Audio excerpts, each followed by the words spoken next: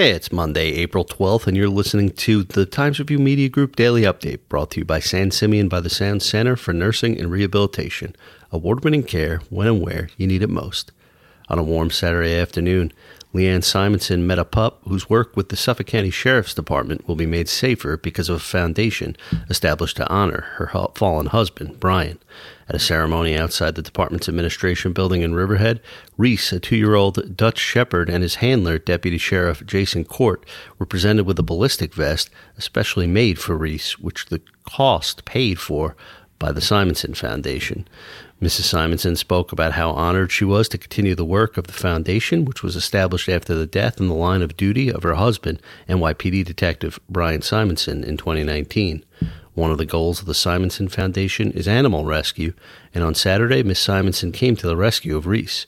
The Armor Express vest, which Miss Simonson and Deputy Court put on Reese as cameras were capturing the moment, will help keep the dog safe on those occasions when a canine is called in for a law enforcement situation, such as sniffing out drugs or helping make arrests. Can you take a selfie with Albert Einstein or find a brick engraved with the name Horton in downtown Southold? All you need is a smartphone to take part in Southold's Historical Society's Discover Southold scavenger hunt on Saturday, April 17th. Designed for people of all ages, the event encourages participants to collect information and photos of Southold's landmarks while exploring the neighborhood and learning about its storied history. Most of the waypoints included in the hunt are within walking distance in the Hamlet Center and involve taking a closer look at places like the Southold Free Library or Thomas More House. After entering the information or photo into an app, participants can also expand on the topic further to learn more. The developers of a professional office building propose an Aquabog can maintain their plan for a 2-story building, despite the Riverhead Town Board previously recommending a similar project located nearby, changed from 2 stories to 1 to maintain the hamlet's rural character. Town planning aide Greg Bergman outlined the difference between the projects at Thursday's work session after board members raised concerns a week earlier about a prior decision in 2019.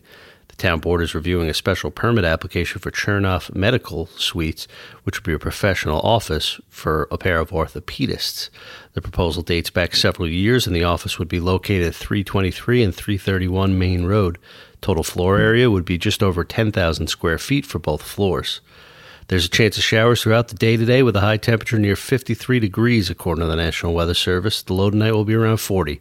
I'm Grant Parpan, and that's our update for Monday. Check back for more news throughout the day. Once again, today's report was brought to you by San Simeon by the Sound Center for Nursing and Rehabilitation. Award-winning care when and where you need it most.